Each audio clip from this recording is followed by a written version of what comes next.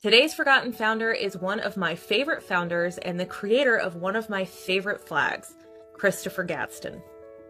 This is part of a series on the Forgotten Founders I post every Friday. Please like and follow for more history content just like this. Christopher Gadsden was an American patriot if ever there was one. In 1765, he led the South Carolina chapter of the Sons of Liberty and was made a colonel in the Continental Army when war broke out. He was a delegate in both the First and Second Continental Congress. And although he did not sign the Declaration of Independence, he wholly supported it. He was, however, one of 3 members of the Marine Committee who decided to outfit and man the USS Alfred as well as its sister ships. Gadsden and Congress chose a Rhode Island man, Essex Hopkins, as the Commander-in-Chief of the Navy. The flag that Hopkins used as his personal standard is the one we would now recognize as the Gadsden flag. It's generally accepted that Hopkins' flag was presented to him by Christopher Gadsden, who felt it was especially important for the Commodore to have a distinctive personal standard.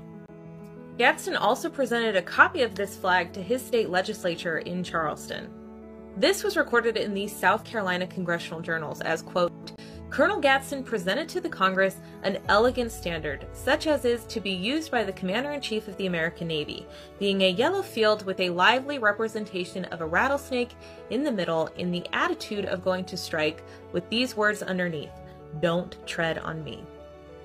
Gadsden would also prove to be a sound military leader.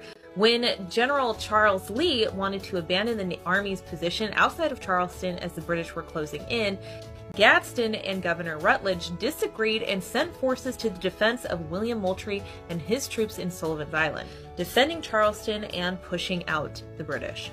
Gadsden would stay active in politics the remainder of his life. He was elected as governor of South Carolina in 1782, but he declined due to his old age.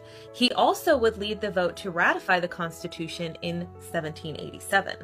In 1805, Gadsden suffered a devastating fall in his home and died August 28th of that year due to a head injury.